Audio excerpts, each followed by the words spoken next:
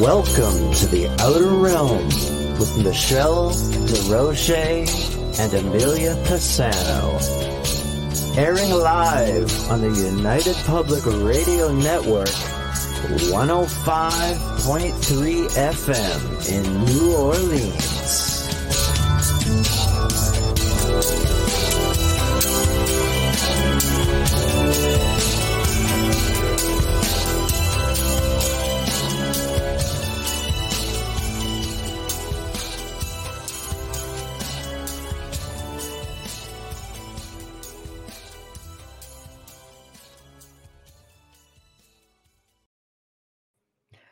Good evening, everyone. Welcome to the Outer Realm, a Wednesday night segment.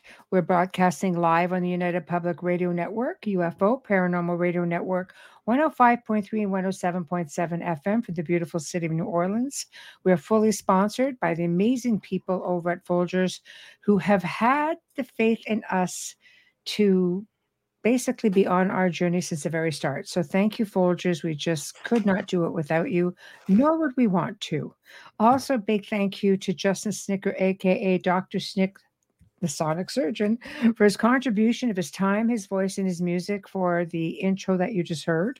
He's an award-winning composer of Halloween, horror, sci-fi, and dark wave electronic music, which can be found on all of your favorite music platforms. Also, big thank you to Steve McGinnis, the artist behind all of our banners and logos here at the show. Check him out on Facebook and Instagram. Also specializes in the horror genre and, of course, does amazing commission pieces. So there's nothing he can't do. And I've seen his work, and it's fabulous. So check him out indeed. Tonight, the Outer Realm is having an open mic segment, which means that you guys in the chat room are going to be a part of the show. We address your stories, your questions, your perspectives, and of course, share our own.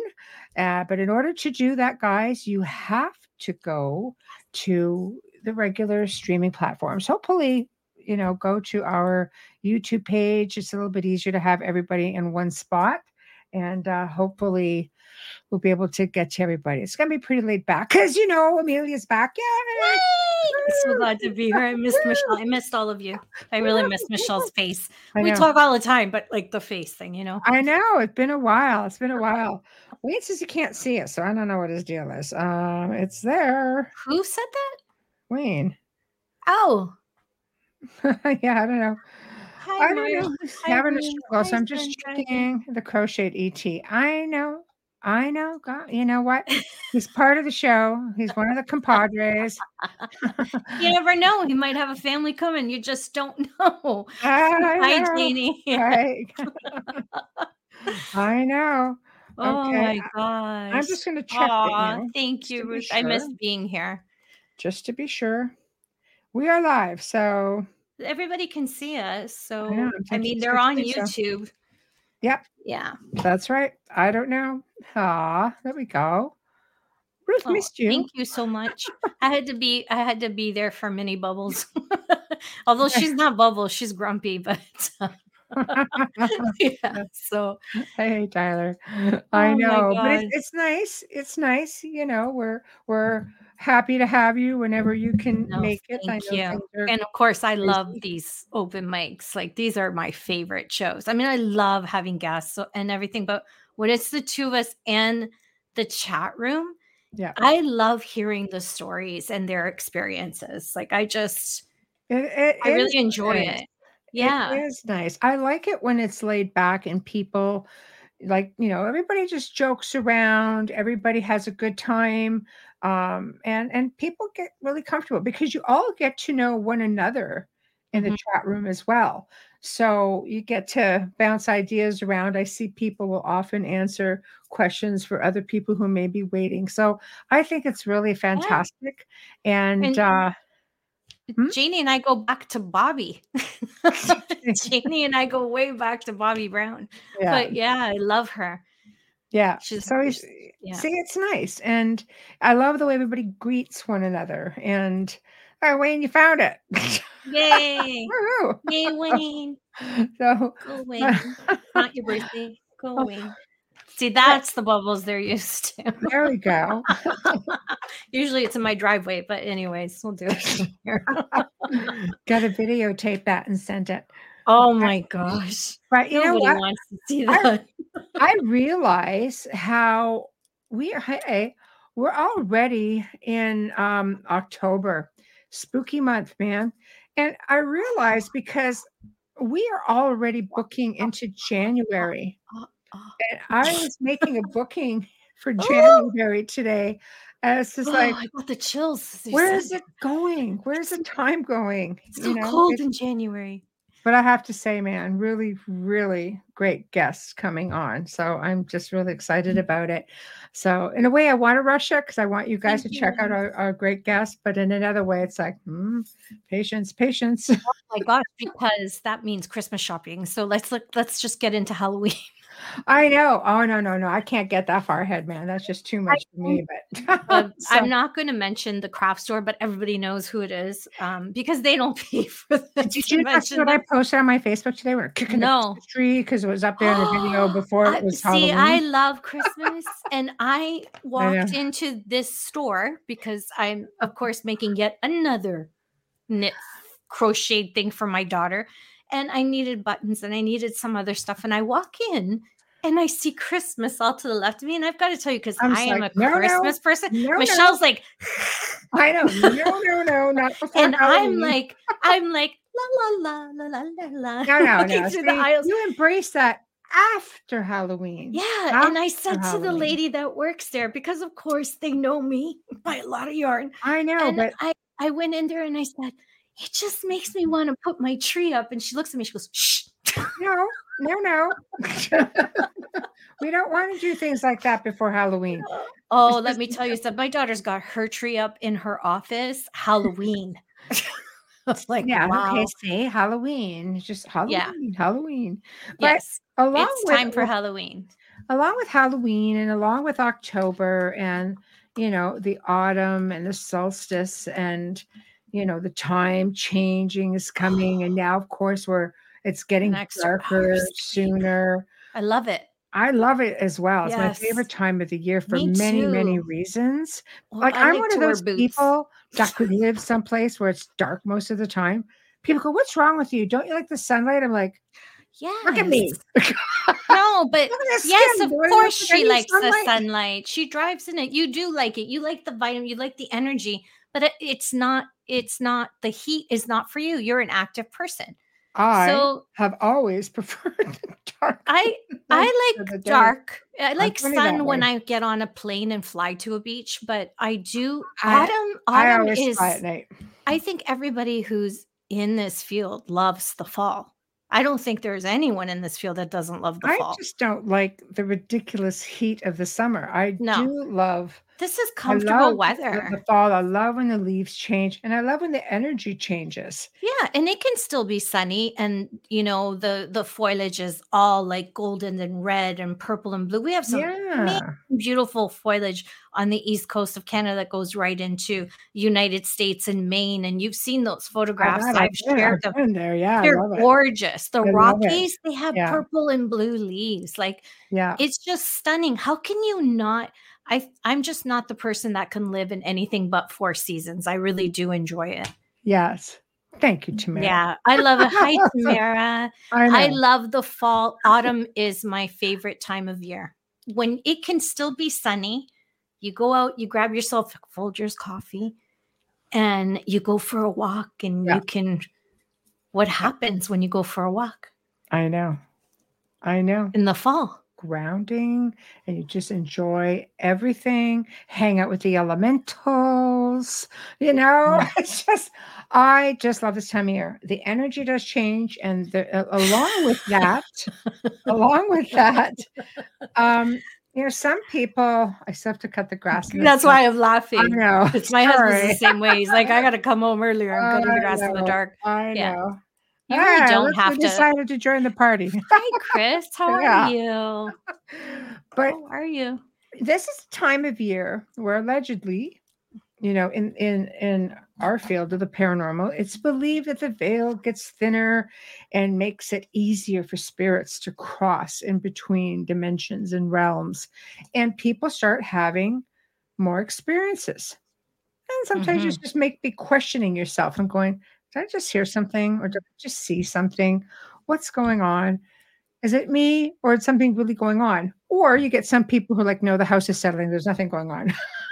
So I don't know, guys, chime in. Do you guys feel that energy changing? Do you if you have a haunted house, do you feel that things amp up more this time of year?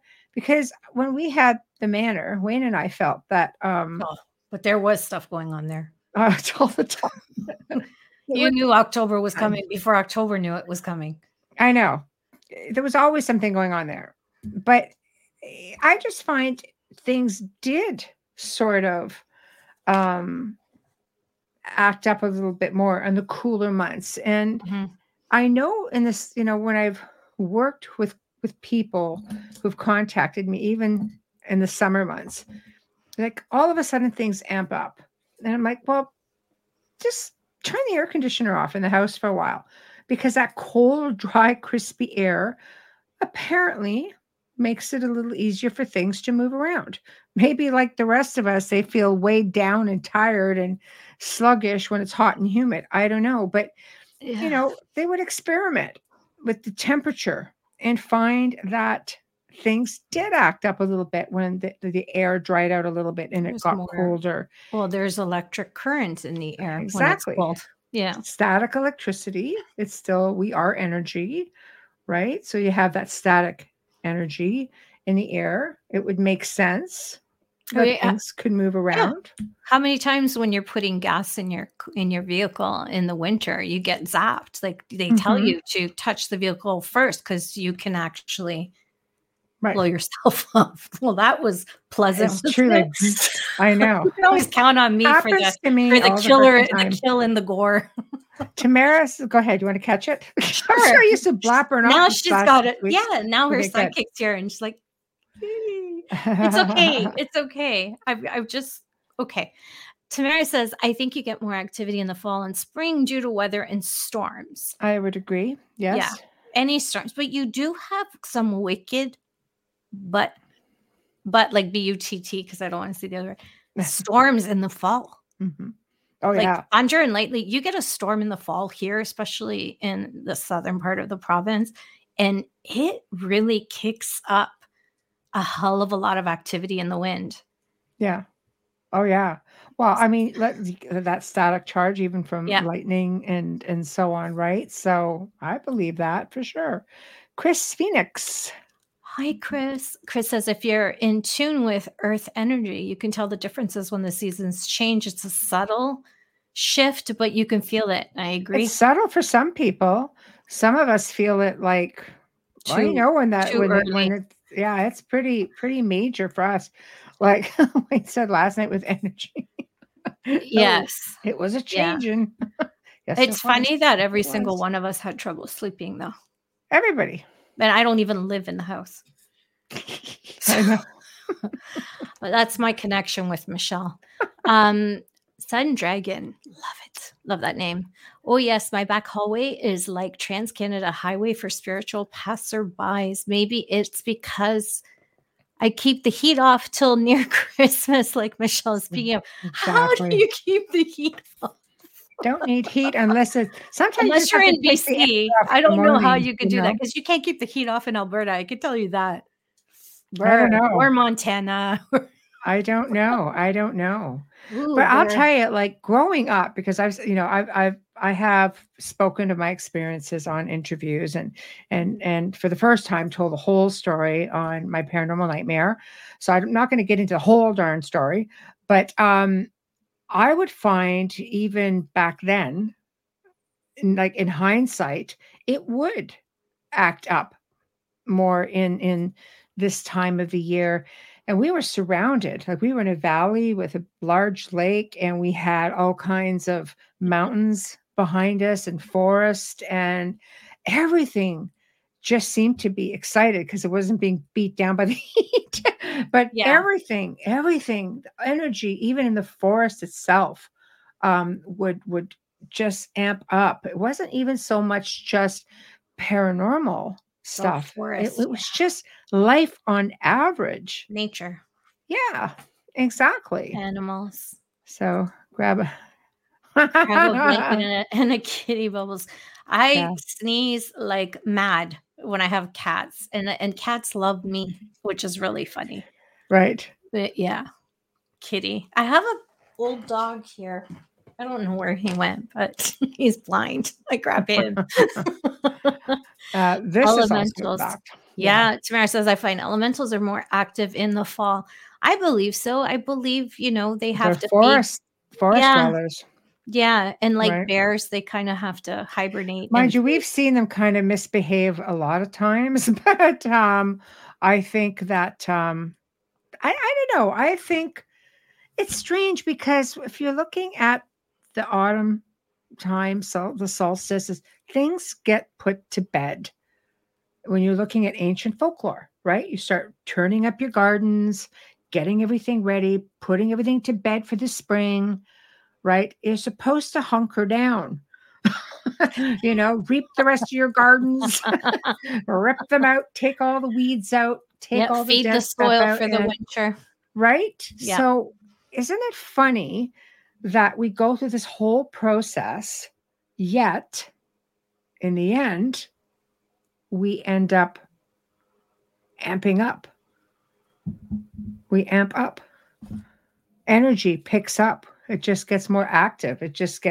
Animals get friskier. You see the skunks out around this area. There's like all kinds of them. They're all excited. They're all out there. Don't you guys like go into hibernation mode? Like, what's wrong with you? Yeah. But no, squirrels are getting lively. Everybody's getting ready to hunker down for the winter, but yet they're all like excited. So it would stand to reason for me that spirits would as well. I mean, I suppose if we're getting, into locations that are really ancient and you're going back to people who did follow the different solstices because there weren't watches back then, right? So they would just follow the stars and follow the seasons. That's how my dad gardened even to the end. And that's this last decade. He still did it that way. Yeah. Right. Yeah. Yes. So I don't know. Anybody got some tales they want to share with us? Ruth has 10 cats and a dog. You can just cuddle right under those, Ruth, if you get cold. It's like an Insta blanket. That is so sweet. Her daughter rescued a mama and her 6 kittens. God bless her. That's wonderful. This is like an Insta blanket. Yes. Like all these little kitties get in there. I know. Yeah. Until they start, I know. But Hi, Brian. Hey, Brian. Yeah. But along with all of that and things amping up, it's a time of year where people who are interested in the paranormal and, things of that nature, they start going out and they really want to have that experience. Now, I remember doing a lot of events, I'm semi-retired now. There's no real urge to do them. I've been saying no, but thank you. Ghost walks, things like that. It was a lot of fun. And this was a time of year where people would come out in droves. And I still get messages. I got a long one tonight, actually, where people are at that point where they're like, we're trying to find places to go. We want to do some investigating, but we don't know where to go. We don't know what to do. Need to heed caution as well, though. Well, that's just it. But see, at one time, because I know I used to do all kinds of them, October was always a blur for me because I literally, I would book up a year ahead for October, and whether it would be speaking engagements, whether it would be large events, ghost tours, it didn't matter. People came out in droves. Yeah. I remember a ghost walk one night. Honestly, we had like almost 200 plus people there. I'm like, I used to do the events at Casa Loma. Same idea. They capped it at like 150. And these would get full every That's a lot. night. They kept adding dates. That's a lot of 150 is a lot. I know. Because it's hard.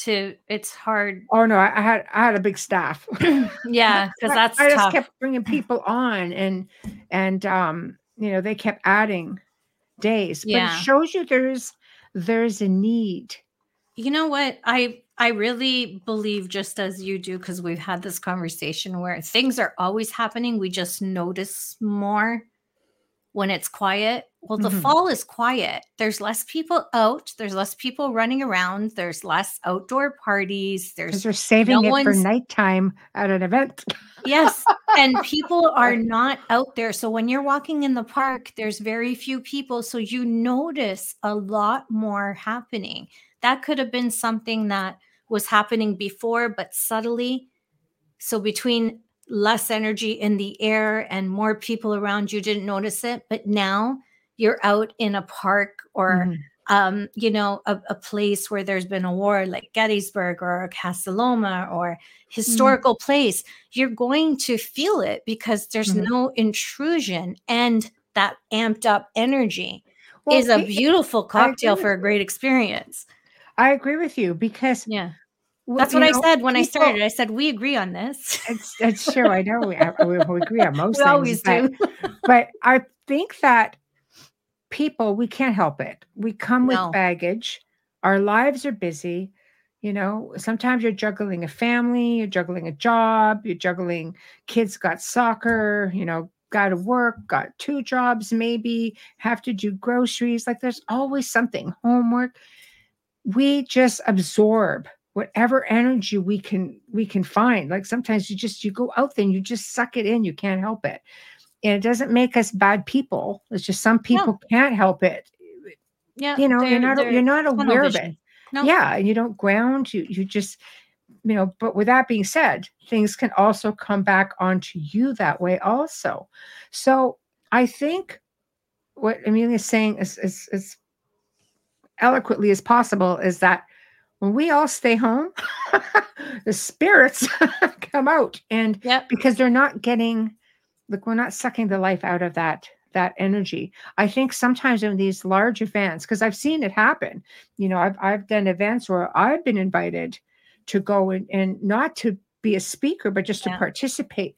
And things go very, very quiet, and people are like, well, we're not getting anything because I think there's just too many people. Yeah.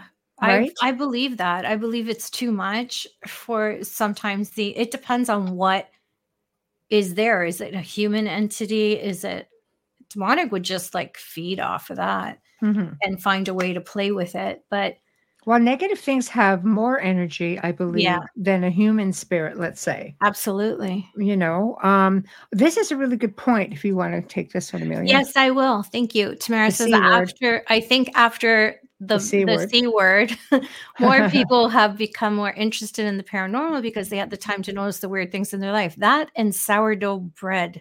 But yes, no, that was like the craziest, weirdest thing. But anyways. Right. Yeah, absolutely. I think they were watching a lot of television, and they were watching, there was a ton of streaming going on, and there became this huge interest in it. And then they're home. So all of a sudden, when you put that glass down and you come back and it's not there, right? Because not a lot of time has passed that something moved that. And sometimes it's very, very subtle.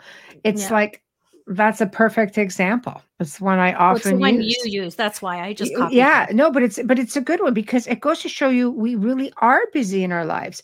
And if that glass isn't where you left it, or even if it's moved a few inches, would you notice enough to say, that glass is moved? Or would you just say to yourself, oh, yeah, right, I left the glass there this morning. I didn't put it away. Most people, myself included, and I've been doing this a long time, I would just go, oh, yeah, right, I left the glass there. I would not necessarily notice that it has moved. So maybe it is just about paying more attention to detail. And if you're forced to live with yourself, nothing else to do, you pretty much know. Can I share something? Yeah. I notice that 10 o'clock at night in the summer at 10 o'clock at night in the fall feels different. when How I'm so? walking back and forth to my car, and it's not. How It's so? not the. It's Is not it the your temperature. mindset? Is it your nerves? Is it what is No, it? it's Explain I it. pick up that energy right away. Where in the summer I don't pick it up as much. Right. But in the cold air, it's like right away, the hair on the back of my neck, and I'm boom, like I'm in tune with it right away, and I can feel that I'm being watched. Where if I'm outside at 10 o'clock at night in the summer, I don't feel the same way. Right.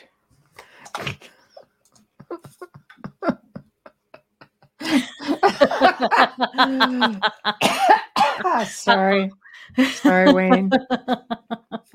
When your charger's unplugged several days in a row, it's not Wayne who's causing this nonsense. Whatever. I'll leave that one right there.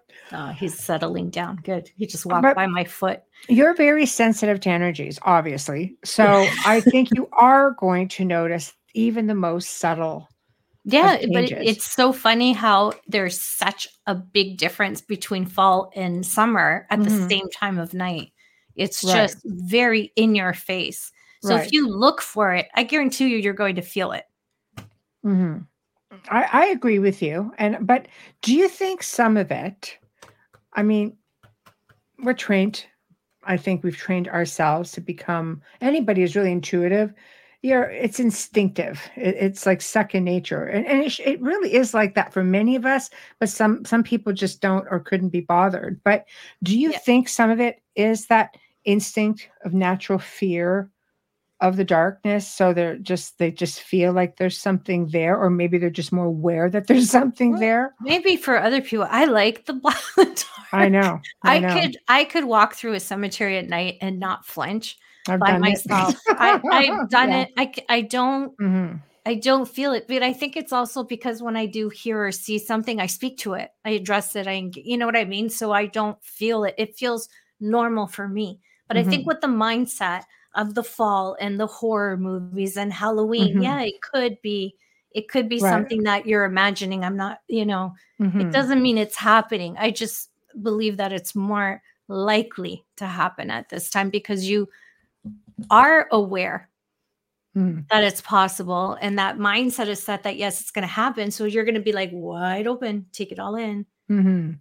So yeah, that makes sense. I don't know. See, Michelle's the only person that understands me. So I know it's a hand movement. I understand it. I want to come back to poor Wayne here. Yes. So this has happened a few times in the house where my phone charger gets, like, it's an external charger that gets unplugged, and I go to grab it and it's not charged.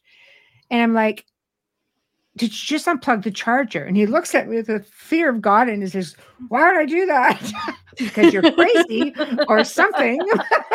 You have a death wish. I don't know exactly why, but you're pretty much the only one that knows it's there. And he's like, I wouldn't just go unplug your charger. I'm like, okay. but he doesn't. things like that get noticed. I know. I don't. Yes. I don't unplug it. He doesn't unplug it. So it's just sort of like, are we projecting energy, or did something move it? Right. Yeah. Or exactly. Someone. Exactly. Yeah. So how do you explain all my appliances? I do break more appliances in the fall and winter than I do in the summer. So then let's explore that. So is it that our energy also changes? Well, I know that if I go into the grocery store in the winter and I could be walking through the grocery store for 20 minutes and then touch that freezer door and I get the shock of my freaking life, like electrocuted. That happens to me. Oh, it's awful. I know. It's awful. But that's static. There's just more static in the air. That's what I'm saying. I believe that has a lot to do with the transference of that with you together combined. And if you PK, that's even freaking worse. It's just worse. Effing worse. I know. So projection of energy. So let's talk about projection of energy then. Psychokinesis. We've mentioned it before. And projection of energy is quite common. So if our energy changes, or maybe because there is more static in the air, as it gets colder and drier, is it easier for us to project energy? I believe so. Well, for you, you zap things year round. I break things all the time, but it's worse. Maybe because I realize that I'm buying it because I've replaced things around or after Christmas. Mm-hmm. Like, how many toaster ovens have I gone through since I've known you? I You know, like, and it's always right after Christmas. I'm going, know. damn it. Like, I had, like, this is ridiculous. But yeah, I couldn't locate my chainsaw wrench this morning. So it must have been Michelle going into the garage and moving it. Yes. I mean, what other explanation could there be? From my bed, It's the same person that unplugged the charger. Yeah, that's right. my guess. Because let me tell you something. This guy's up at the crack of dawn. I'm like not even a thought in my freaking head at that hour. So you were on your own with that one, Mister. Tamara said I need a ground wire attached to me or to my appliance. Maybe just wear copper bracelets or something, Bubbles. Doesn't that conduct energy? But it grounds as well. Because if you think about it, when you're installing a light, you have your copper grounding wire. Does rose gold count? No. Maybe. I'll try it. I will try anything. Rosary. I'll try it. Yeah, I'll try it. I'll buy you one now. Oh my gosh. I'm already, copper rosary. It's those deal days on that particular website. Yeah. But let's sidetrack. Try that. Thank you, Tamara. Let's sidetrack for a minute into something that's in the news with the Zach Bagans purchase. Oh, do you want to take it? Take it, Bubbles. Take it. Take it, Bubbles. Take it. I'm a little perturbed because I wanted to buy this. Just a little bit upset. Okay, so explain to everybody that, because this is like this in the paranormal world, this is like news. This is huge. It did make TMZ, but they didn't. They only referred to who sold it on their website, not in the clip. Right. I know how they work. My daughter was a commentator on TMZ for 3 or 4 years and really well liked there. So anyways, I know how they work. But Bagans is a big deal in the paranormal field, and that's how he made it on TMZ. I can guarantee love him or hate him. That's it. I can guarantee you anyone else bought this box in the paranormal world, it would not have hit the entertainment pop culture television. No, it never would have happened. Okay. So anyways, he purchased what is the sick call box and the diary. The diary is a separate purchase, but he purchased first the right box. The last rites that was box. The last rites, yes. Okay. And it's also a sick call box that's open up, and you can see the photographs if you Google search it. He bought this from Christopher St. Booth. Christopher has had it for a long time. This was used by the priest that exorcised Annalise Michel, who is Exorcism of Emily Rose, the film is based on. Right. And I know. I don't know who. No, that's what when you said like a hobbit. Okay, I get it. Right. I get it. Bilbo Baggins. Baggins. Yeah, he pronounces his name Baggins. I used to call it Baggins. I will be with you on that one. So Zach bought this, and he also bought the diary. The diary belonged to the Exorcist boy. Now, anyone who understands The Exorcist as not the film on television, but the documentary that the Booth brothers produced and directed, and Bishop James Long, a dear friend of ours, was also on that. Chip Coffey was on that. They went in to exorcise the house afterwards. It was a young boy, and he kept a diary. Well, Chris St. Booth had possession of this diary, and he sold both items to Zach Bagans. I'm a little upset because I wanted the Annalise box like years ago, because I bought a few off of him at auction. Chris will auction off things from Waverly Hills and stuff like that. So anyways, no, it wasn't a girl. It was a young boy. I think he changed a lot of the story to protect the boy. And he did not have recollection of it afterwards, which is quite common after an exorcism. And weeks too, by the way. Yeah, which isn't common. It's usually a lot longer. Like Emily Rose too, the story, it's done in a few months, and it wasn't like that. No. That's why we always recommend the film The Rite, which we'll talk about later. But anyways, he purchased it for his museum, and I'm angry because I tried to buy it. So I know. He and I had started bidding against each other for a cauldron one time at a museum. Well, I wanted to buy it, and I would have given it to Michelle because I know that it would have been safe there. I think my family would have been freaked out to have it here, but I wanted it a long time ago. I've made several offers to him, and I can show you chats. Chris, please, no, I can't give it up, Amelia. It's just I have to keep it. I'm like, okay. Well, yes, Bishop James is the real deal. He's been on the show, a couple of times. I took a demonology course from him. Yeah, maybe he should have blessed everything. It wasn't him who blessed it. It was another bishop, but there's controversy with that too, so I won't speak of it because I don't want to get sued. Yeah. But anyways, but do you think, while we're on this, and this is big news, when you have relics of this nature, because we're not talking a typical museum, I do believe that some things are better off in a museum. I donated a collection that I had, to someone who I felt would do the right thing with it. But the thing is I donated it. That's what I wanted to do. Yeah. I donated it.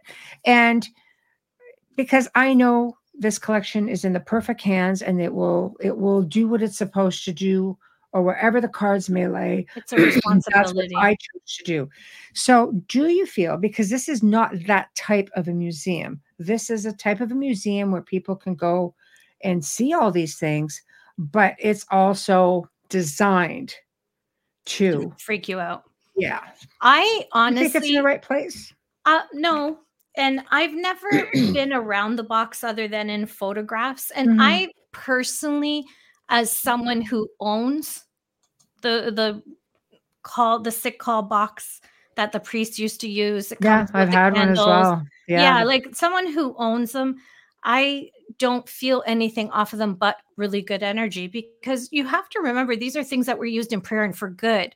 So he never said it's haunted. And I would imagine that if you follow the Catholic religion, the Roman Catholic religion, as she did, and she was devout and she was touched by stigmata, that her soul and her energy would not be anywhere near that box. I would agree with you. And neither would anything that was exorcised from her, which was Legion, because it was removed from her and she died from it. So it's controversial, and I love Chris St. Booth. He's a good friend. We've had him on the show several times, but I need more. I'm not saying that Chris is saying the story, because he's not. I want to see what Zach is going to say about this. Forbidden history, grisly ghosts, monstrous cryptids, and harrowing folklore dominate Japan's history and culture. Mysterious Japan is a bi-weekly podcast presenting these spine-chilling horror stories, urban legends, and unbelievable histories in a campfire story format. Many of these tales have never been presented in English before. Our journey takes place where dark history and supernatural folklore collide. Mysterious Japan is produced, written, and translated by recognized Japan expert Dr. Heath Avey. Season 1 relates the unbelievable legends and ghost stories from the so-called suicide forest. Listen to Mysterious Japan for free on Spotify, iHeartRadio, or wherever you listen to podcasts. Learn more at our website at themysteriousjapan.com and be transported by unbelievable stories where the lines between reality and folklore become blurred in the shadowlands of Japan. Once again, that's themysteriousjapan.com. Yes. Well, I mean, you have to understand that it's a collection, extraordinary collection. Obviously, yeah. And I think he's made I a lot feel of that they mistakes, may. Well, do you feel it might be exploited? It absolutely just was, because nobody even knew that Christopher had it. Right. How many people knew that Chris had it? He didn't talk about it. What? He talked about it a few times in his auctions, but he never put it up for auction. Never, ever, ever. And it's a beautiful. Why do you think he would let it go? Because sometimes think he felt that's what it should be, is in a museum. I think he was very excited for that. You would have to ask him. Because sometimes I feel, I am a collector of many extraordinary pieces, but I also feel that I am a guardian of those pieces. I own human skulls. One is, 650 years old. And to me, I am, it came to my possession because, a friend who deals in this sort of thing says, I think this belongs with you because I'm a caretaker, Yeah. and I feel as though I know this individual will be safe. And there's nothing attached to it, just so you know. When I It's say individual, respect. because it really is, it came with all kinds of paperwork. It came, it was fully documented. My pieces are documented. And I feel like a caretaker. And even when I donated the other collection, I knew it was going to another caretaker, someone who understood the historical value. Any monetary value was there and not spoken of because It's priceless, it really. is, and it's about integrity. It's integrity and it's responsibility. I don't know how this was purchased or how much it was. I didn't read the article on the site, on TMZ website. Right. If I wanted more, I could easily just, contact a certain Mr. Right, Levin, right. but I don't want to intrude on that. Right. I think I always question Zach on anything that he purchases. The fact that he went to touch Annabelle, the fact that it was brought to his museum is something that, please, no offense to the family that cares for this piece, this thing, I just feel like it shouldn't leave. There was a reason why Ed and Lorraine Warren put it behind glass in a room, separate and locked away from the house, and have it blessed. Now, I've met Annabelle. I know you have. And there's controversy. Tony, the family was so gracious with me. They were just amazing. Wonderful people, and nothing to offend them. And I know he was like royalty. They're wonderful people. I know Tony was upset that he had gone to the doll. I do know that. Yeah. I believe that he did it out of the greatest intention, but I'm still the old school. Ed and Lorraine locked it up for a reason. Now there's controversy on one of the films. They say, oh, we have it blessed once a month. On the other film, that's Annabelle, they say it's blessed twice a month. Well, whatever it is, it's blessed and it's close. I knew. Would you want to be on that plane knowing that doll is on the plane? When I was at Lorraine's, I was told that it was blessed every morning for a while. I believe she did that, but Ed had made arrangements, for it to be blessed, the museum to be blessed every morning, not just the doll. Arrangements were made. It was taken very seriously. I think, especially when you have somebody who just, like I always say, toddler, because I got to touch it. Like, don't touch the stove, it's hot. I got to touch it anyway. And they go on there and they touch it and they get burned and go, oh, So I know. And it's tough with Zach. It's tough with Zach. I would love to sit across from him and have a conversation with him. Well, he's a brilliant businessman, clearly. Oh, is he ever? He's really, that's what I mean. Love him or hate him, the guy's got it going on. I've said so many times that he has evolved and grown in this field, and you can see it from the beginning when he began and how he used to go up against everything and challenge and provoke, and he's changed so much. And I'm sure it's about the experience, right? Yes. I said hi, Samantha, in case you didn't hear me, my niece. And I'm just, when it comes to him and this museum, I'm just, me, the crime side always has the skepticism in it. It always has to look at every angle of it. It's not just, hey, he bought this. It's a great, I wanted it, but I didn't want it in my home, but I knew that it is a beautiful call box. But what we don't know, and I would like to know, is where else was it used? Because priests would have their own boxes back then. You don't use a box now. You'll see them come with like a little pouch, and they come to feel that they would have used it again after going through such a horrific ordeal with Annalise. Well, he never practiced his priesthood after that Okay, anyway. So yeah, it would make sense it may that have they been didn't use it. Yeah. But how did it get here? Right. Because he was so adamant and protective of anything that was involved. I mean, it wasn't even him who told the story. He asked the attorney, the defense attorney, to tell the story, who gave it to a friend who was an author who wrote the book based on his account. Because if you've seen the story, the film, it says, I don't care if I'm in jail. He never cared to be out of jail or what happened to him. All that mattered was that her story was told. That's right. It had to mean. Oh, no way. Are you there? I lost power.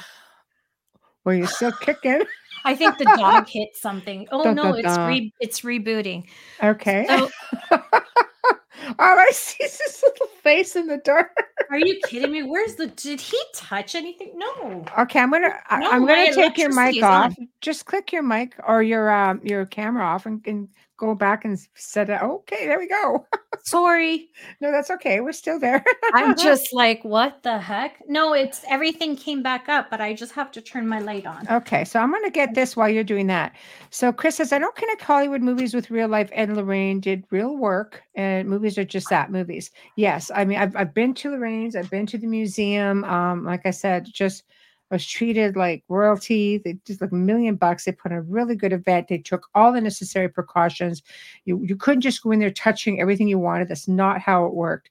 When it comes to movies, they are just that. You don't have that sort of creative control. You give a story, and as if the stories aren't terrifying enough, Hollywood decides, let's throw some zing in it and see what else we can do.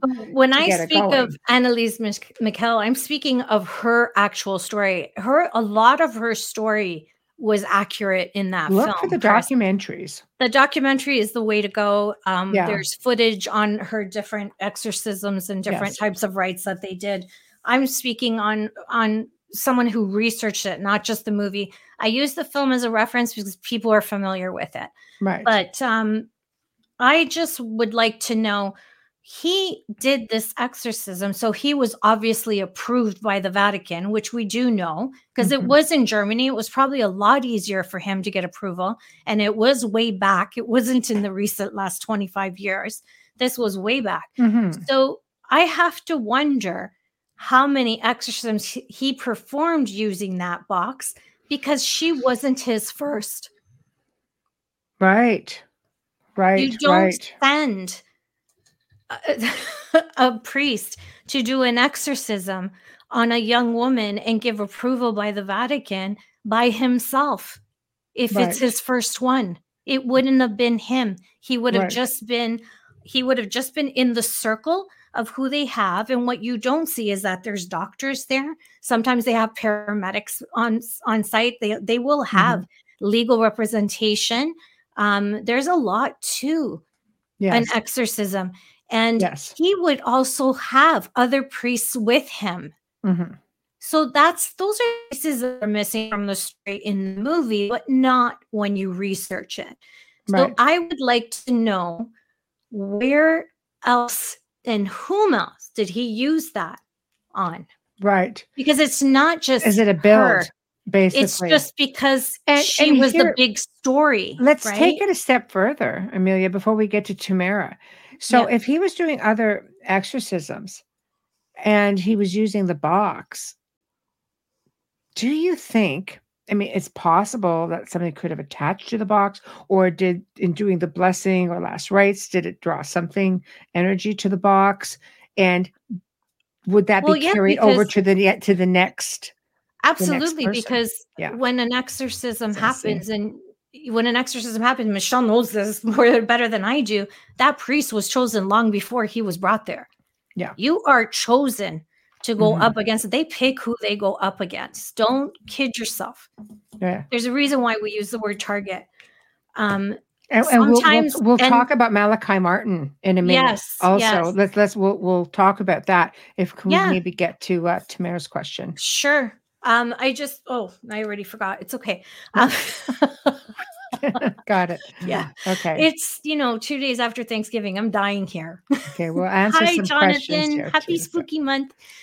Samara says, my concerns with the object Zach bought is what precautions is he taking to protect people seeing this object? Seeing any of the objects, I agree with you. I'd Right. like to know what kind of protection. I've never been there. I bet you could probably go on his site and see how things are set up. He's probably got a lot of photographs. I've never been there. There must be a gallery of some sort on there. But well, he does have things like the Divot box, which is under glass. A lot of whose these things Divot are box under is it? glass or behind glass. So you get to walk in the room, but you don't get to handle it. You don't get to see it like firsthand. Everything, some things are, the whole room is behind glass. You just get to look through this into the room and see what's there. You don't think that it's a little, this is where he's a brilliant businessman. He didn't announce it until this weekend. Right. It's October. And how long did he have it? I don't know. We don't know. Yeah. So it'd be interesting. I would imagine that took some time, being Yes. as he's in Vegas and Chris is not. Mhm. So I would imagine that took some time. And, Yes. we would only know if we brought Chris on and grilled him. But I don't know if he can talk about everything either. I have to read the article. He may not be. Yeah, he may not. He shared a lot on his Facebook.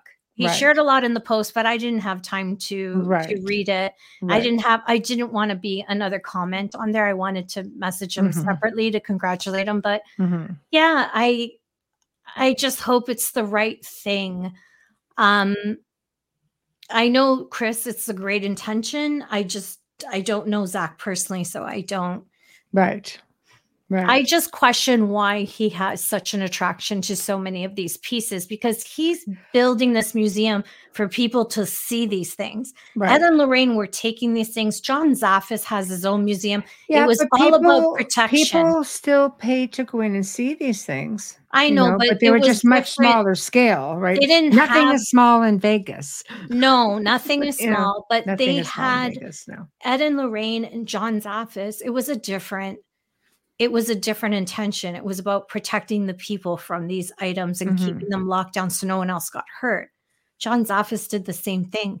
He would put everything under glass. He had a show, Haunted Everything Collector. was under glass, and Glass. Yeah. So I mean, I understand there's a lot of these things that are under glass in the museum. I'm sure you could do a virtual quick tour with some of the things. I mean, I think Zach so. is filmed at the museum, and you see it for what it is. I don't think he would let it anywhere near where anyone could touch it. Not because it's haunted, but because it's probably insured. Exactly. And he's not going to want anybody to damage anything. Exactly. It's worth a lot more money in his museum than it is at his home. All right, next question. Yes, Kat. Hello, beauty. Have either of you or both of you seen an exorcism performed? If so, what was it like? What was the energy like? No. Yes, not a Catholic one, though. I worked with a lot of deliverance ministers, things like that. The Catholics, unless you're trained, you just don't get to go in. And I could tell you the energy was very intense. I have seen crazy things happen, even in situations where I'm the only one there and I'm just gathering information and documenting it in order to go to that next step of having somebody come in and do the work. Because I'm not a deliverance minister. Like I would go in, I would document, I would ask for psychological or psychiatric assessments, things like that. And I've seen crazy things, even crazy things that people have done to themselves in front of me.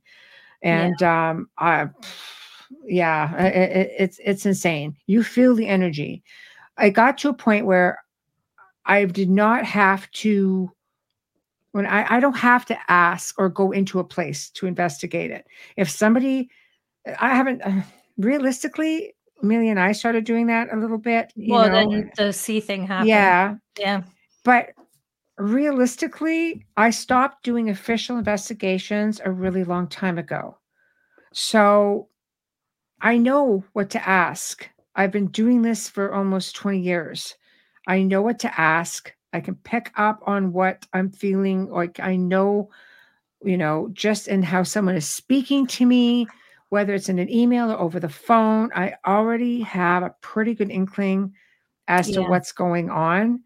And you don't need to go in there and aggravate things. You just don't. I think after a while you build enough of a name for yourself where if you are working with deliverance ministers, I mean, I worked with a great Christian team because the family I was dealing with for over a year was born again Christian and her husband was Muslim at the time. So I was working with two different faiths, and so much was going on in that house. So much. I mean, I would watch people getting like stepped into. I watched a 4-year-old boy get stepped into, and that was insane, you know. And that I was able to pull, you know, just pull from him. Didn't mean I didn't pull it from the house. Yeah. But then watched him miraculously look at me and go, "Oh, hi, Michelle. What are you doing here?" That's I'm like, scary. "Oh, just thought I'd come and see you and give you a little hug." And, you know, Michelle's stronger and more experienced. I think that thing would just suck me right in. I think it would just come right through me because I'm just so, you know, it's different. It's hard. It's harder for me. It's very different. And I waited almost 9.5, 10 months for this team to come in. They traveled the world performing their version of exorcisms. And I'll tell you, 2 houses got infected by this one specific entity. These 2 people came in and started speaking in tongues. Now, I've never seen that in my life. And I'm kind of like going, I didn't know how to react. Like in real life. And that's they scary. told me that they're like, okay, you know, try not to laugh because it's going to be like nothing you've ever heard. And I'm just be like, okay. And honestly, it took me everything because I'm going, it sounded like gibberish. It's what it sounded like. I'm like, how do you know what you're even talking about? But she would channel it and just, but I'll tell you, in less than 2 hours, they stepped foot in one of the 2 places and cleared both places. And that place remained clear. One never revamped. And the main one stayed clear for over a year, almost 2 years. And then one night I got a call from her and she said, I think you're supposed to come and have dinner. I'm like, why? What do you mean? And she said, because I was by myself, the volume on my computer was down because everybody was asleep. And then all of a sudden something growled and said your name. So I started to laugh. I'm like, okay. So I came the next day and I got some takeout and I showed up. And as soon as I came to the door, she opened the door and all you could hear upstairs was boom, boom, boom, boom, boom. And she went, I was like, all right. So I went, I just smudged the house at that point because it was a really quick re-enter. It hadn't rooted itself. Nobody was when you want to get there, communicating with it or doing anything. And I popped it out that night. Yeah. But I'll tell you, like, you're not always so lucky, you know, but there's so many stories. People are like, you should write a book on this. It says, I don't have time. Number one. Number two, it's people's personal. I just tried to. You have time to write a book. I know. I don't have time to do anything. I don't have time to read one. But I don't want to take. I've always been given permission to go ahead, tell our story. A lot of people that you've seen on Paranormal Survivor, some of those seasons, I donate a lot of people to these shows. I mean, I think I practically filled. But they're doing a couple of shows, themselves. You know, at a time. Themselves. Yeah. And I'll tell you something. At that point, I don't know how comfortable I am in sharing somebody else's hardship. Do you know what I mean? If they want you to, it's one thing because maybe I know with some people, they've wanted to share it because it's happened to other people and to say, look, you can get through this. It won't, you know, it doesn't have to take over your life kind of thing. And I love that, but I don't think it's our story to tell. Yeah. So, yeah. I know. And you know what makes it really hard is I've spent 2 decades working only malevolent cases because I think you either have the knack for it or you don't. It's not easy.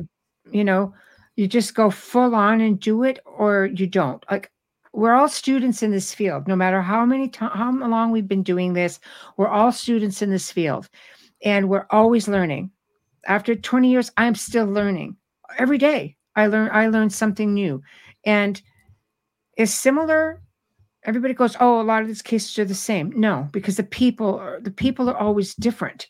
That's how not fair their to belief say that. systems, Yeah. their faith, their mindsets, it's always Their different. experience. Everything. You Yeah. have to treat it differently. And no matter how many times I would experience or see certain things, I mean, we've had things, come to the house. I've spent a good chunk of my life, having things come to the house, trying to show up in advance, because they always know before you even get there. They know, and it's always unnerving, no matter what. No matter how many times you think you've seen it, it's always unnerving. Period. Right? So, I don't know. Thoughts? I can't. I just personally don't want anything to do with it. I believe that you're in a different circle of people when you work that as well. Especially if you're talking about the rite of exorcism as because I can only speak for the one for Catholic. I can't speak for anyone else. Then really do have experienced people who actually work in the church. You have to be seriously devout, and that mindset has to be there in the belief that this is going to work. And you also have to follow what the priest does or the bishop does beforehand. There's a type of cleansing of your body, physically, mentally, spiritually. It's not something you just run over and they call you and you go, it's not like the movies. They're not hitting that holy water and exercising this thing out. It's not like that. These things are set up and they're pre-planned, which, remember, they watch and they already know what you're going to do before you do it. So it's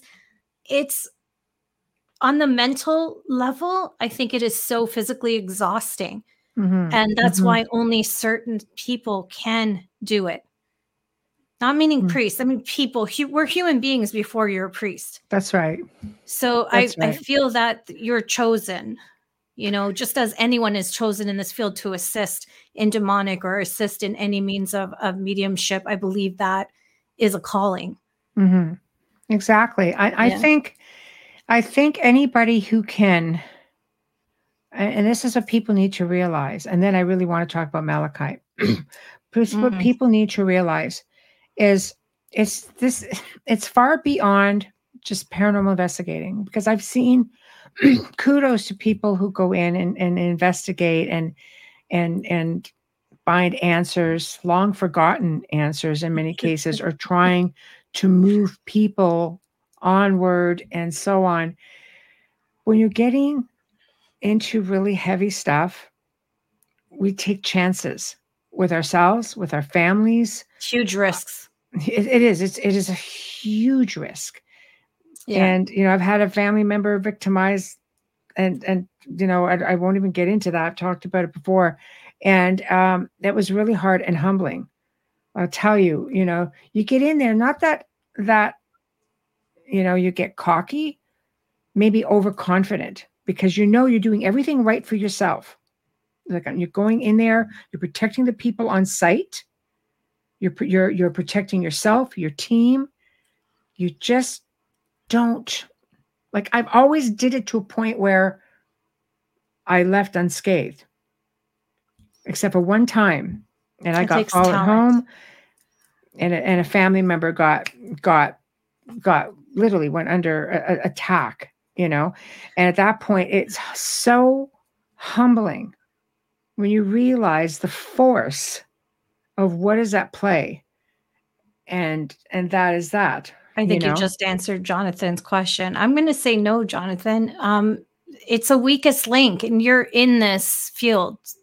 You've experienced this. It's the weakest link. It's like, let me put it to you this way, like the cartel. Okay. The cartel doesn't go after the person that wronged them or, whatever, betrayed them. They go after their family members. They skin them. They hang them upside down. This is what evil does.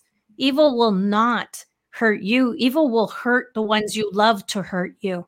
So that is your risk every time you go out and investigate.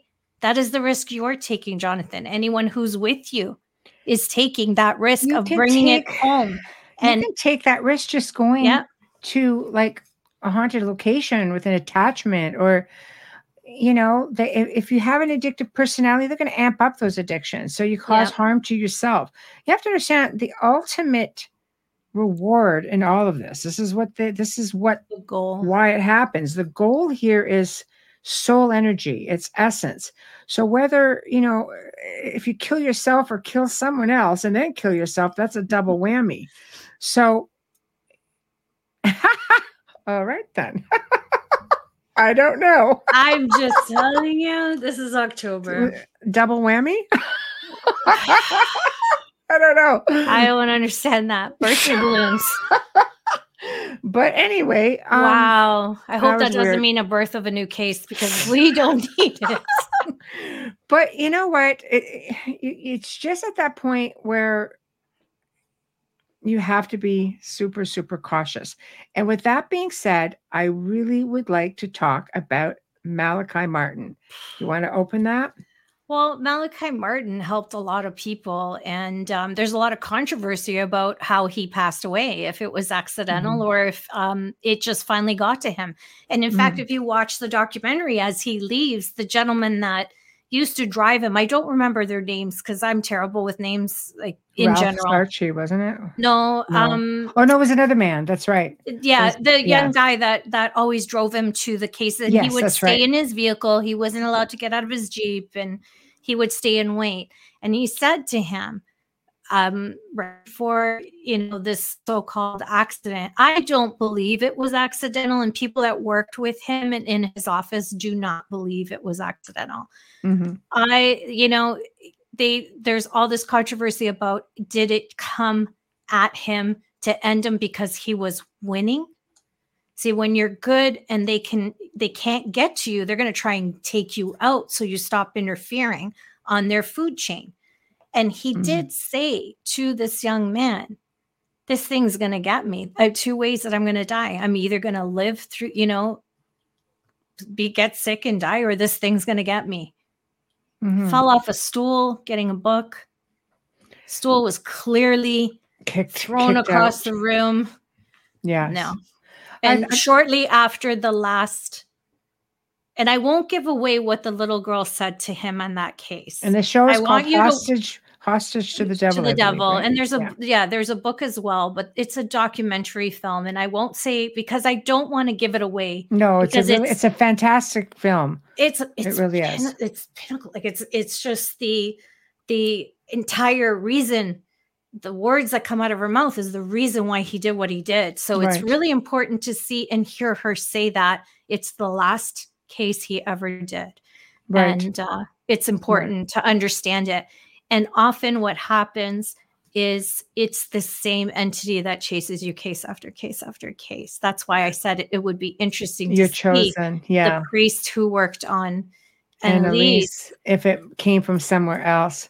Yeah. I would completely believe that. I do believe you. But Ralph Starchy did work with him. He did work with him. Yeah. When you say, they choose you, they really do. And I found out, and I'm not an exorcist, okay, but just to show you, like little old me, okay, this is what I can validate to that.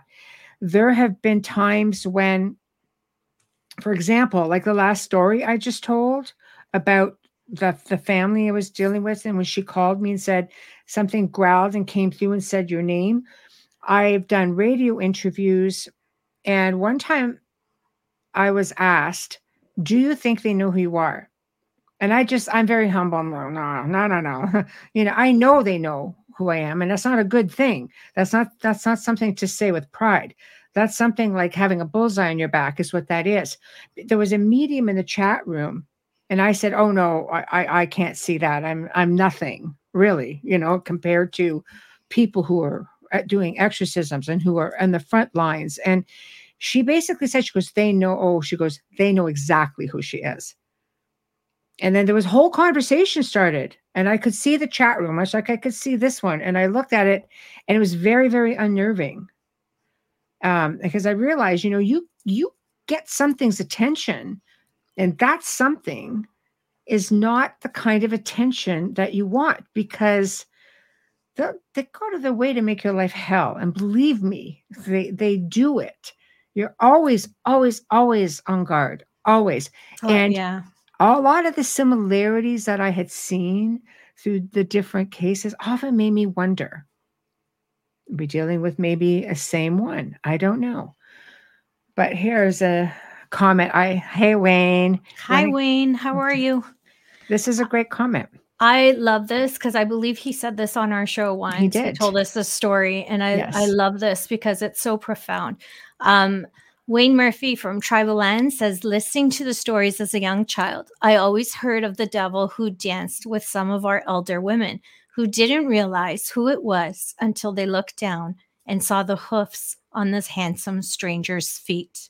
Talk about a scary creepy It reminds me a little bit about, is it Leap Mansion in Ireland? The same idea where the devil came in to on a stormy night, and the family invited him in. This is going back 1800s. Yes. And the same idea that when, he was trying to woo the young daughter. And then when she looked down at his feet, she could see hooves, and she was never the same again. I believe like she was locked up in a room. She just sort of went. So that is really, really profound. Oof, And here's also a good point as well. Yes, Chris says demons might know your name, but so does St. Michael, so does Christ, so does Mary. For every demon that knows your name, there are 1,000 angels that are protecting you. Absolutely. Agreed. You have to, and that's the whole thing is mindset. And when someone's afraid, they don't unfortunately think of St. Michael or a protection in their life or a belief in their life because they are frozen in fear. There's a lot to be said about those words. There's a reason why people can work as paramedics, as firemen, as policemen, because they are not frozen in fear. It's the same thing with this field. Mm-hmm. The reason why they can, a lot of people can work it, but can't.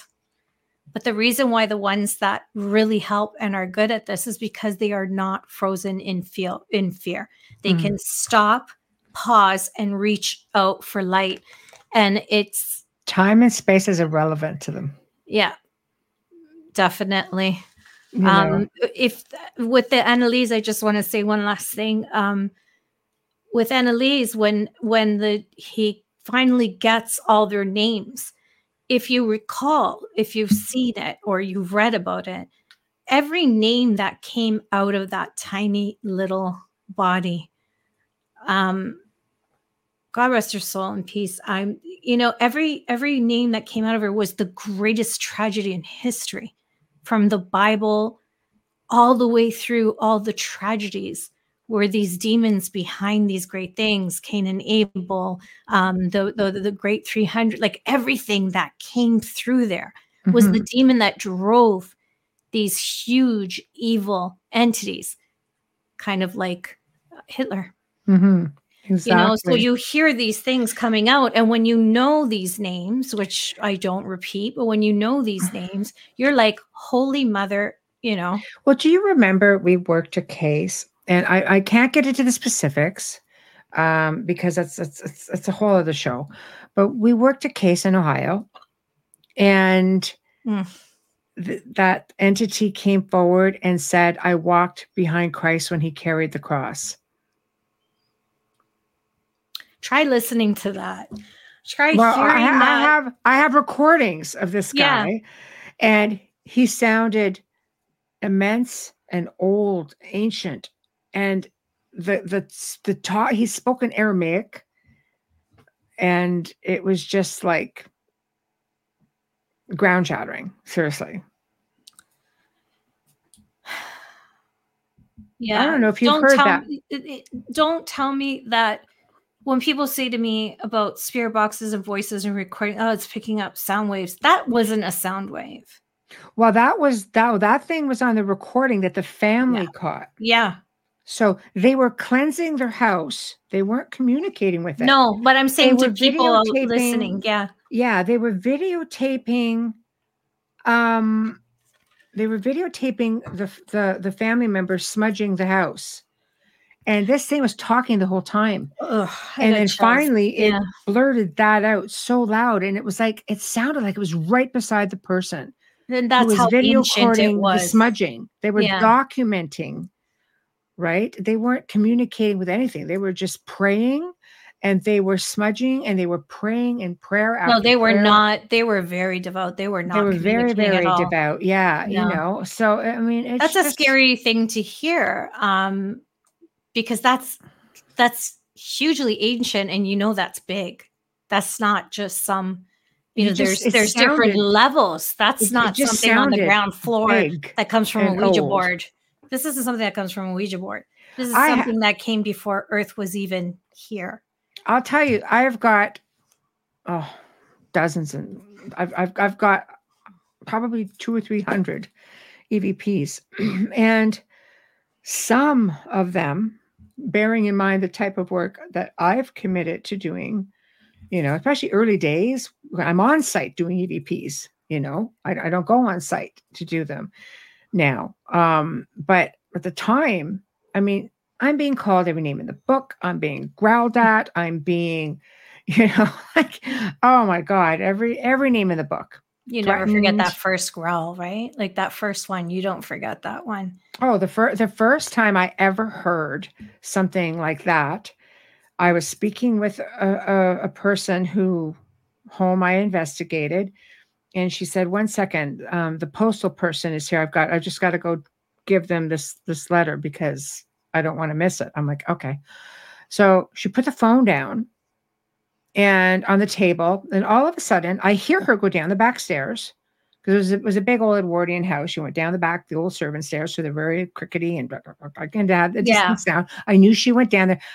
The window was open. It was summertime. I could hear her talking outside. All of a sudden, her dogs went completely out of control, and it sounded like something grabbed the phone and it was growling, breathing. And I'm going, I know it's not the dog. It's in my mind. It's not the dog, right? The dog's still barking its face off. And it basically came through and called me an F and C. I'd never heard anything like that in real time in my life. The best I could come up with was, "You're such a potty mouth." I could not do any better than potty mouth at the time. I learned over time. I'm like, yeah, whatever. Like, I don't care. I won't give it to him. But that's the best I could do. And it kind of went, like, it's still growling, but I don't think it knew how to respond to me anymore. No. And I knew how to respond to it. Because they're trying to egg you on. I know. And it didn't work with that, but I was taken aback for sure. I was just like, never provoke anything like that. Oh, heck no. So she came back upstairs. She goes, "Did you hear those dogs barking? Did you hear I picked up your phone?" Yeah. To say on the matter. Oh. So, you know, it's all about intimidation.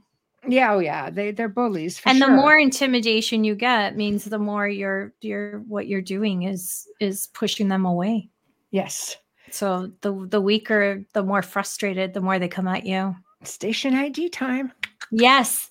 I forgot all about that stuff, you know, because I've been away. Even today, I'm talking to Michelle and chat, and I'm like, I think I need to get ready because. Never mind. I almost forgot to send the link. Yeah. Well, I could understand that. It's been a while. It's been a while. Okay, let's get to it, and let's get that beautiful cup out of the coffee that we all love. And because I haven't been here in a while, I'm going to say Folgers a million times. Folgers. You are listening to The Outer Realm with Michelle DeRoche and Amelia Pisano, coming to you live from the beautiful city of New Orleans on 105.3 and 107.7 FM, as well as we're on the Roku channel. Hello, everybody out there watching on Roku. We're streaming live and we're archived there. Please remember to share us with your friends.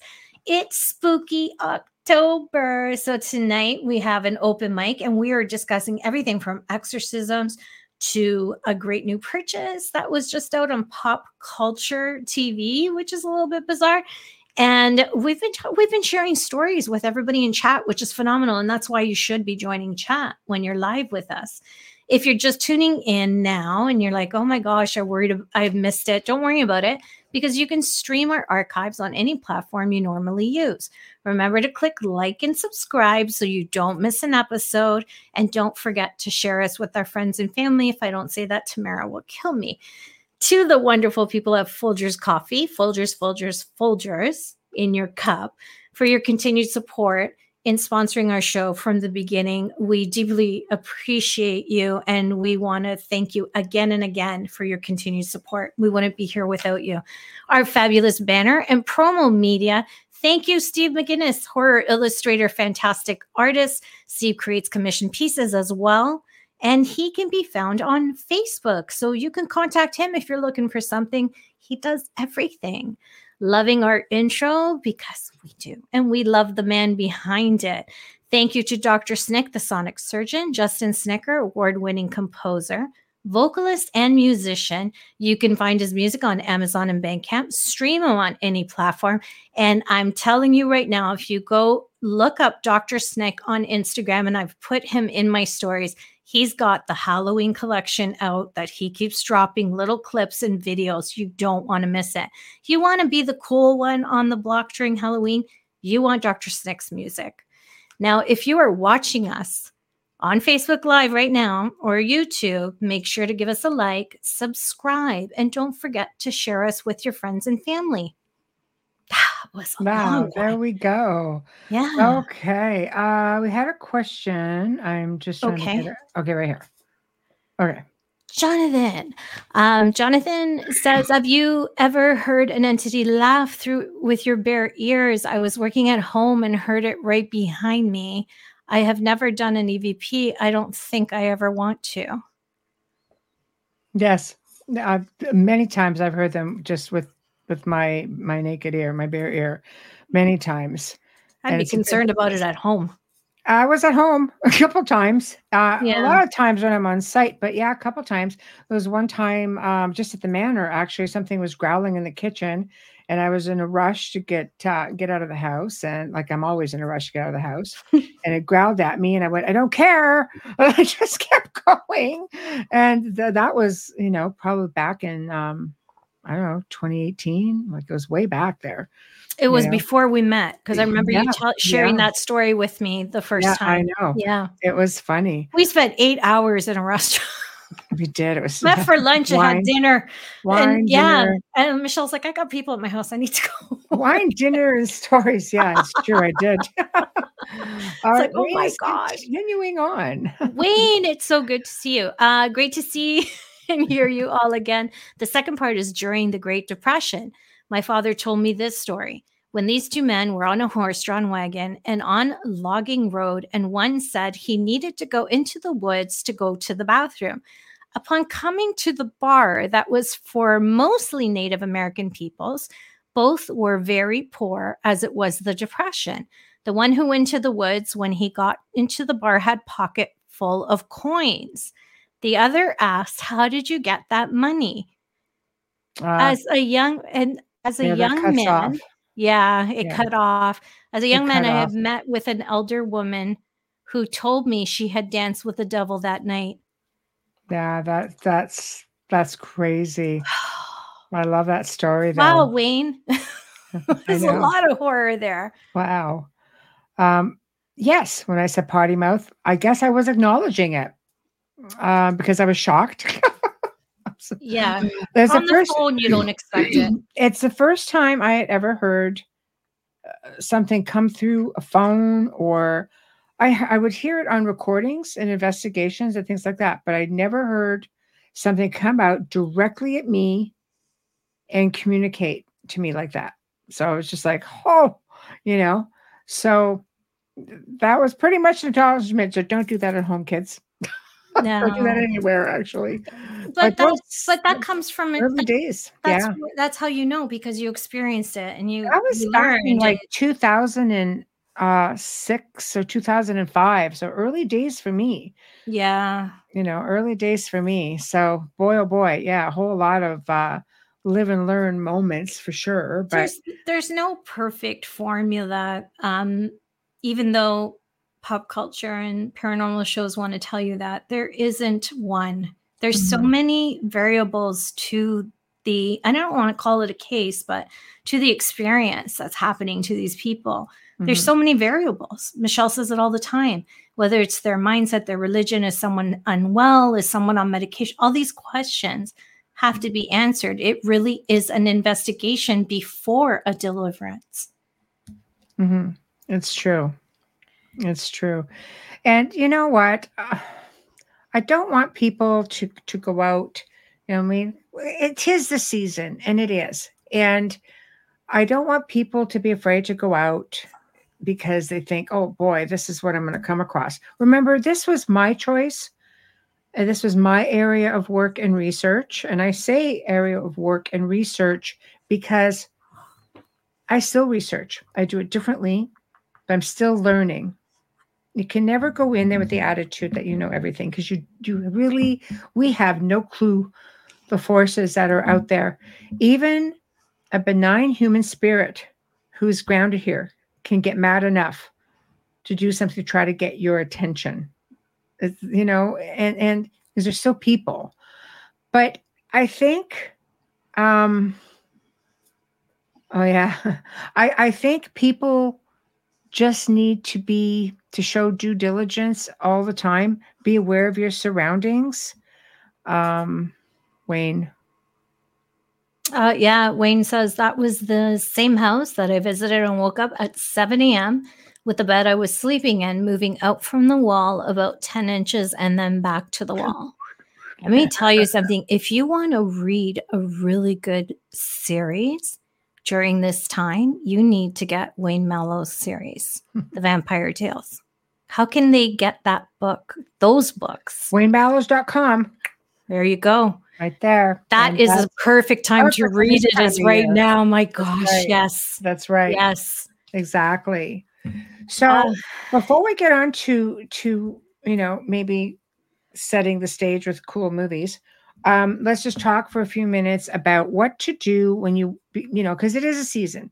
So what can you do to protect yourself? Where can you go to, get into the spirit, so to speak?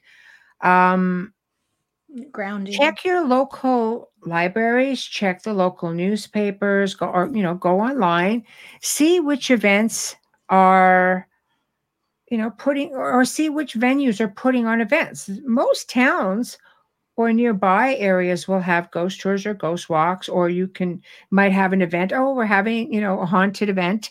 Come on out. It'll cost you this much, and you can come in and investigate the house with us, or they'll give a talk at a local library. I used to do all kinds of talks at local libraries. I used to even get asked to go speak at homes for the aged. So I would go in, had all these old people who were just so into it. And then they would always pull me aside and give me even better stories from them. Yeah, but why not? Up. Like I love it. They have their own experiences. They're just older. Yeah. I know They probably have better ones. It was awesome. I loved it. They probably had better ones because they lived through really trying times, right? Oh my gosh. But you get the history of the area too, which is cool. Because I got a lot from, the city that I was in. I'm like, no kidding. I had no freaking idea that was a thing. It was amazing. But there are a lot of places that will have events. So how can you protect yourself? Any ideas? Bubbles, you want for me? Oh, I thought you were waiting for them to grounding. Good night, Jonathan. Good to see you. Night, Jonathan. Have a good night. Grounding is a big one. I feel that the more you know about the place and the better prepared you are, the better experience you will have and the less chance of anything going wrong. There's no guarantees nothing will happen, because we all drop our shields or our walls at one point or another, especially if we're having fun or a little bit of a fright. I'm not afraid of many things, but I get startled very damn easily. Like if you go boof and come from behind me, I will jump. But if something's coming at me, it's a different thing. Being startled, I think, is a bit different. It's different than being afraid. I startle easily, but I'm pretty fearless on an average. Yeah, I think we're both that way. We're really strong and in control in really bad situations. And like I said, paramedics, police officers, firemen, they're all the frontline workers. They're all like that. Right. Nurses, you have to be able to think through what's going on. You can't panic. That's the key. Your mindset is everything. We say that over and over and over. Yes, like Michelle don't go into a place doing what some people do on TV. Don't go in challenging anything. Be respectful. Yeah. Just be Don't talk to respectful. anything. Don't talk to anything. No. But Don't talk to mean, anything. listen to the history. If you're going to go into an event, you should be told the history of the area. You should be able to listen to the stories that they're telling you about the spirits of the home or the activity, the experiences. Just go in and be respectful. First off, you'll get more. If you're meant to be that person, you're going to get more. Don't you think you're going to go in and start being all bossy and big person and demanding this and that? Chances are you're not going to get anything, because if they have their choice to deal with people, if you're dealing with something negative, they're going to be, okay, challenge accepted. And then you may have a bigger problem after the fact. But if you're dealing with a benign spirit, I wouldn't be talking to some a-hole. If I was dead, I'd be talking. I love that. Whatever it is. And it's the one symbol she hates the most. I know. What Don't the ask. I don't know. The birthday, Oh my that God. I get because you made the symbol, but the birthday balloons, I'm still trying to figure that I one don't out. even know, honestly. I think after I read this comment that Wayne says, you need to talk to people about mimics. Okay. Because this happens at investigations, and it's something you need to know about. If you, Wayne says, if you come up behind Michelle and startle her, you're going to wake up on the ground. Do you notice? I will have to agree with him. She attacked me with my own book. I didn't attack you. I hit you by accident. It was a reflex. He startled me, and it was a reflex. Why do you tell people that? Did you ever take kickboxing? No, but I probably should. Because kickboxing's like that. When you kickbox for a few years, your reflexes are so on alert. I would fast hit reflexes. I would hit John like it was crazy. Crazy as stuff. Fast on the reflex. Yeah. Okay. Mimics. I'm quick to hit. I'm just gonna say that now. If you come up from, I'm quick to do this. So small but mean. Yeah, but I'm quick. Yeah. Mimics. Yes. Mimics. Yes. Okay. Well, don't say, "Come home with me, little boy." Then maybe you don't have a little boy. Yes. See, this is where people sometimes go wrong. They'll go to a location thinking that they're communicating with a small child or a benign spirit. And this is where children are often targeted because they're easy to manipulate, right? So just remember, if you're dealing with a child, there's always going to be something off. A little child's going to be shy on average. And you may have one that will play with you. Just be leery. Honestly, if you're not with a medium, you should be.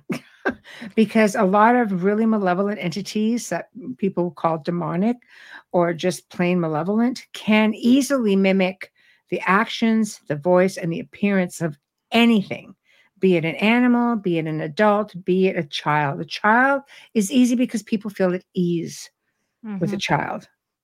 More so than anything. Your guard comes down. Exactly. Your guard comes down. Yes, exactly. Just like, why do you think so many child abductors use the puppy thing? Because the guard comes down on the child. Right. He's no longer a stranger. He's got a cute puppy somewhere and he needs help. A little boy needs help. A little girl needs help. A child. Yeah. Tamara says answering ghosts is like picking up the phone and not knowing who is at the other end, and you cannot confirm this, so it's best not to answer. Communication devices are big with that. Yeah. Well. And Wayne says a mimic, from my understanding, is a demon playing a loved one or something benign. Absolutely. Yes. Doppelganger is something a little bit different. I mean, they are mimicking someone, but there's a whole, just to address Chris, there's a whole other reason for a doppelganger, and there's stories and different, I don't know if they're myths or if they're stories that if you see your doppelganger then you're going to pass away or something like that. I don't know much about them. Michelle would have to address that. No, that's pretty much the old wives' tale for sure. Yeah, but Now, it doesn't mean that that's the case, but no, because Phil Siracusa said that he had seen his, Yeah. and he's still with us, and he's on Horse Farm Chronicles every Monday at 8 p.m. Eastern.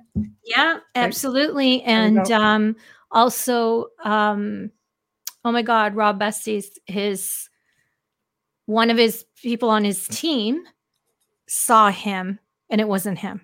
Right. And he's still out there. Right. So yeah. Right. But there's just there's so much to I almost feel like it's almost like Slenderman. Like there's so much to Doppelganger. You don't really there's not a lot of stories about people's experiences as there are stories about what they are. Mm-hmm.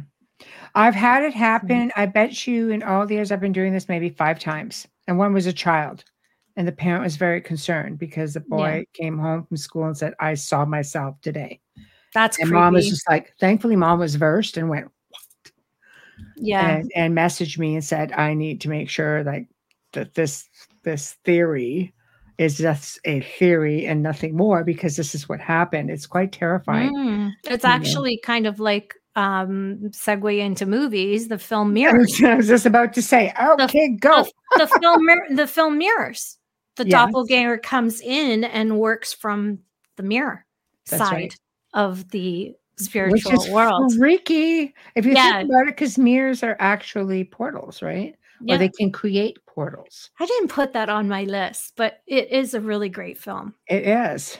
This is the time of year where even if I have to stay up till 5 o'clock in the morning, I will watch one film almost every day. Right. But it's terrible because I put that post out and I said to Michelle, I'd really love to discuss some of these movies, because one thing I noticed when going through a lot of titles, that almost every real experience that's been documented and created into, a horror genre, or however you want to put it with Hollywood, have started with a Ouija board. You're not wrong. Lorraine Warren always said, I think one of the worst cases they ever worked started because of a Ouija board. Yeah. And The Exorcist started with the Ouija board. It was with his aunt. So, The Exorcist, and you have to look at the time that those boards are really popular as well, in the 70s, because it was marketed as a game board at that time when Parker Brothers took it over. Right. So they would actually say, they're playing the game. It's not a game, honey. No, it's true. It's true. Yeah. So again, I think it comes down to intention. Mm-hmm. Absolutely. Because now we know you can communicate through anything. Mm-hmm. Did you like my cheese board I sent? The picture of the cheese board I sent? Yes. Yeah. It's not just, Ouija boards, which you can create yourself even through like a cheese platter. But you I don't know how well it would work, because you'd eat all the olives and I'd have the pickles down. So I think there would be nothing left over. And there was only one piece of bread on that damn thing. I know. So that would be it. But you can do it with spirit boards. You could do it with ghost boxes. You could do it with voice recorders. You could do it with phone apps. I think it comes down to intention. If you are asking, even pendulums. I worked a case that was really bad. Started with a pendulum. She thought she was talking to her mom, and that was not the case.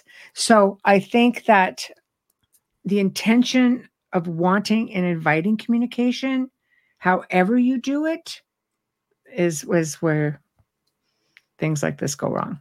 Can I take a shot at my own culture? Yeah. When you said pendulum, the Italians will take wedding rings, put them on a gold chain, and spin them use it as a pendulum while their crucifix is hanging from there over the person's hand to tell them if they're going to have girls or boys, but they don't believe that you should have anything to do with the occult. So I'm just going to put that out there because of all the years of torment that I took from a lot of people. This is something that you people that have said something about what I do, your mothers have done. So remember that next time. Remember that next time that is dowsing and that is pendulum. That is working. That is dowsing.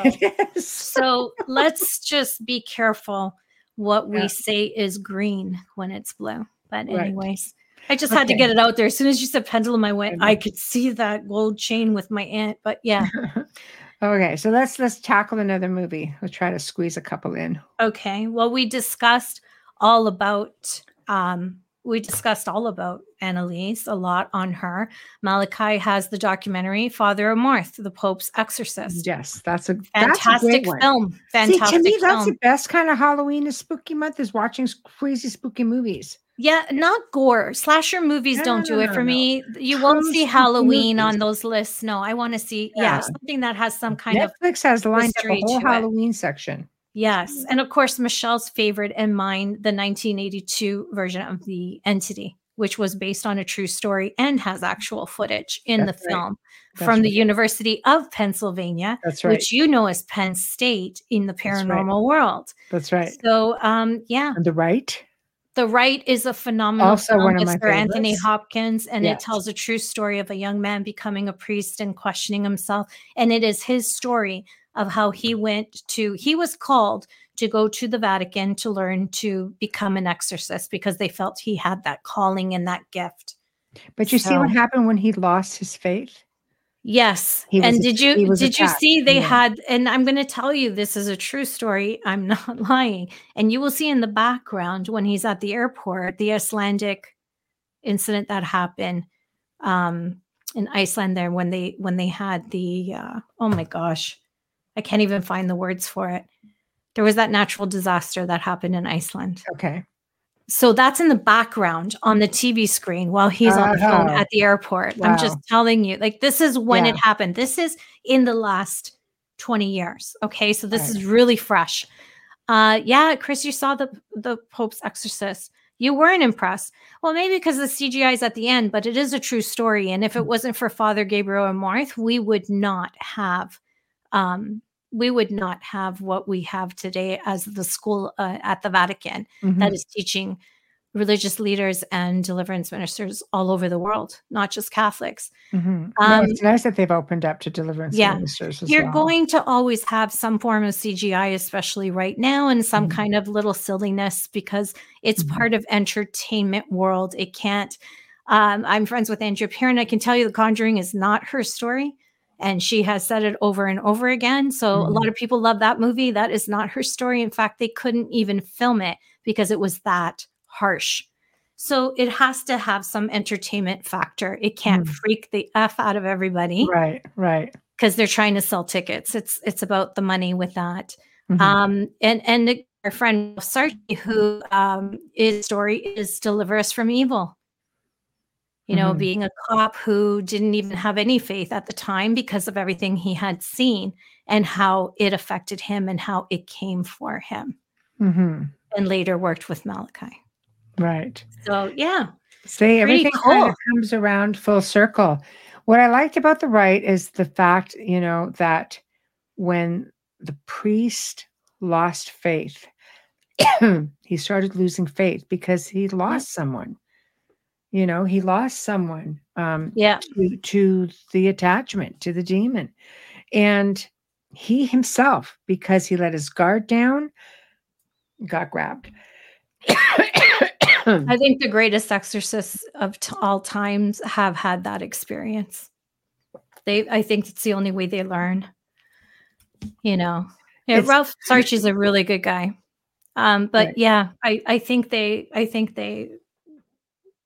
I believe that if we sat down with exorcists, I mean, you see Bishop James Long. I mean, he's a good friend, and you hear his story on the Legion of Exorcists, and you're just like, holy cow. When you see it, they have been touched a certain way. And that's why I believe it's a calling that, you know, they get pulled and dragged because, again, it goes back to this thing's always targeted you and why. Is it generational? That's a whole other show. Is it generational? Is it something that you came in contact with, or was it something that your family did or centuries ago, or did you touch someone and it transferred over? There is a film called Devil, and they say that it's fake, but she really is at this psych ward in Rome, and we've talked about this before.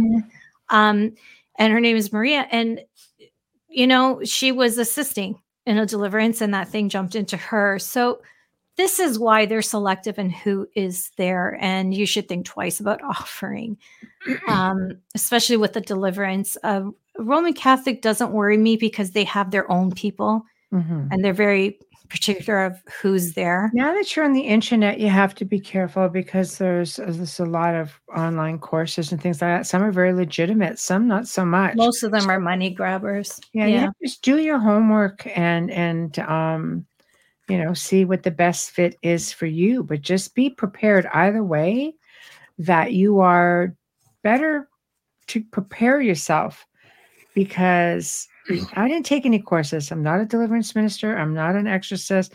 Never have been, and learned the hard way with some things. And I'll tell you, you either have to commit. You can't second guess. You second guess, you can leave yourself into some trouble. Yeah. Yeah, he is, Chris. I've been friends with him for a long time. And I told Michelle that she needs to watch the film, the remake of The Omen, and I'll tell you why, because a lot of people fight me on this one and say, oh, but how do you remake?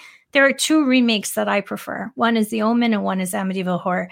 Why? Because they extend the story. In The Omen, after the wife dies, and I'm not giving anything away because everybody in this chat room have seen that film 100 times, he continues his journey to figure out what happened. So there's more to it. And I mean, Liv Shriver, come on. Why wouldn't you watch it? Exactly. I could just watch it for hours. Exactly. He plays this role. He's spectacular in it. He's convincing, and he carries that film. So it's worth watching the Omen remake. Right. Very impressed with that story. It takes a lot for me to say something like that because I personally not a fan of horror films. Right. I think they're poorly done. But this told the history behind that demon, and you keep following. You don't need to watch the original, Wayne. Just watch the remake. Yes. It's so good. Yes. So we're at the top of the hour, guys, and it just flew by. I know. Always does. They go by so quick, honestly. But you guys make it. Oh, I'm sorry, Wayne. Wow. I ruined it for him. I didn't know there was anybody who's never seen it. He'll forget. Okay. Don't worry. Yeah. Wait a week and watch it. And to you also, darling. Thank you. Great province of New Brunswick. How lucky are you? Well, again, end of the show already, but jeepers. I love when we do these, and I'm going to try to squeak in another one somewhere soon. But anyway, there's nothing like the Halloween one. The month is always good. So guys, thank you for tuning in. You always make it that much better. We love to interact with you. Big thank you to Folgers Coffee, who sponsor us tonight. Every night. Wonderful. We appreciate you so very much. And we couldn't do it without you, literally. Big thank you to Dr. Justin Snicker. Big thank you to Steve McGinnis. Thank you. Thank you. If you guys want to see a specific guest, maybe want to be a guest or see a certain topic on the show, please email us at theouterrealmcontact@gmail.com. That's theouterrealmcontact@gmail.com, or go to our Facebook page and click on the email button. That will take you right to us as well. Tomorrow afternoon, for those who are interested, I'm going to be joining my good friend Victoria Bennison on her show, which is right here in the United Public Radio Network. What time? Called Fika with Vicky. And is yours truly is going to be here on the show. We're going to be talking about different paranormal things and whatever. I always talk about different paranormal things. It'll be a lot of fun because she does it with her own personal flair. And she's amazing. I'll be showing some of the pictures from Romania because she wants to talk about my Transylvania trip. So we're going to discuss that. It's going to be a lot of fun. She's just delightful. So it's 1 p.m. Eastern. It's noon Central. 9 a.m. Pacific time for you diehards out there. Oh, that's early. I know. Tomorrow night, though, right here, back on the Outer Realm, we welcome back Deborah Thunderbeat. She was on a couple months ago, a few weeks ago. Just amazing. My first time. And she's going to be discussing ancient Egypt and Sedona. And you did hear that right. And she's going to have a show and tell. We got pictures. Anyway, the book is called Sedona Faces in the Rocks, Ancient Egypt Found in Sedona. So she's just a delightful human, period. And it's going to be a really amazing segment. So make sure you tune in. Until then, we shall see you guys tomorrow. Everybody behave. Good night.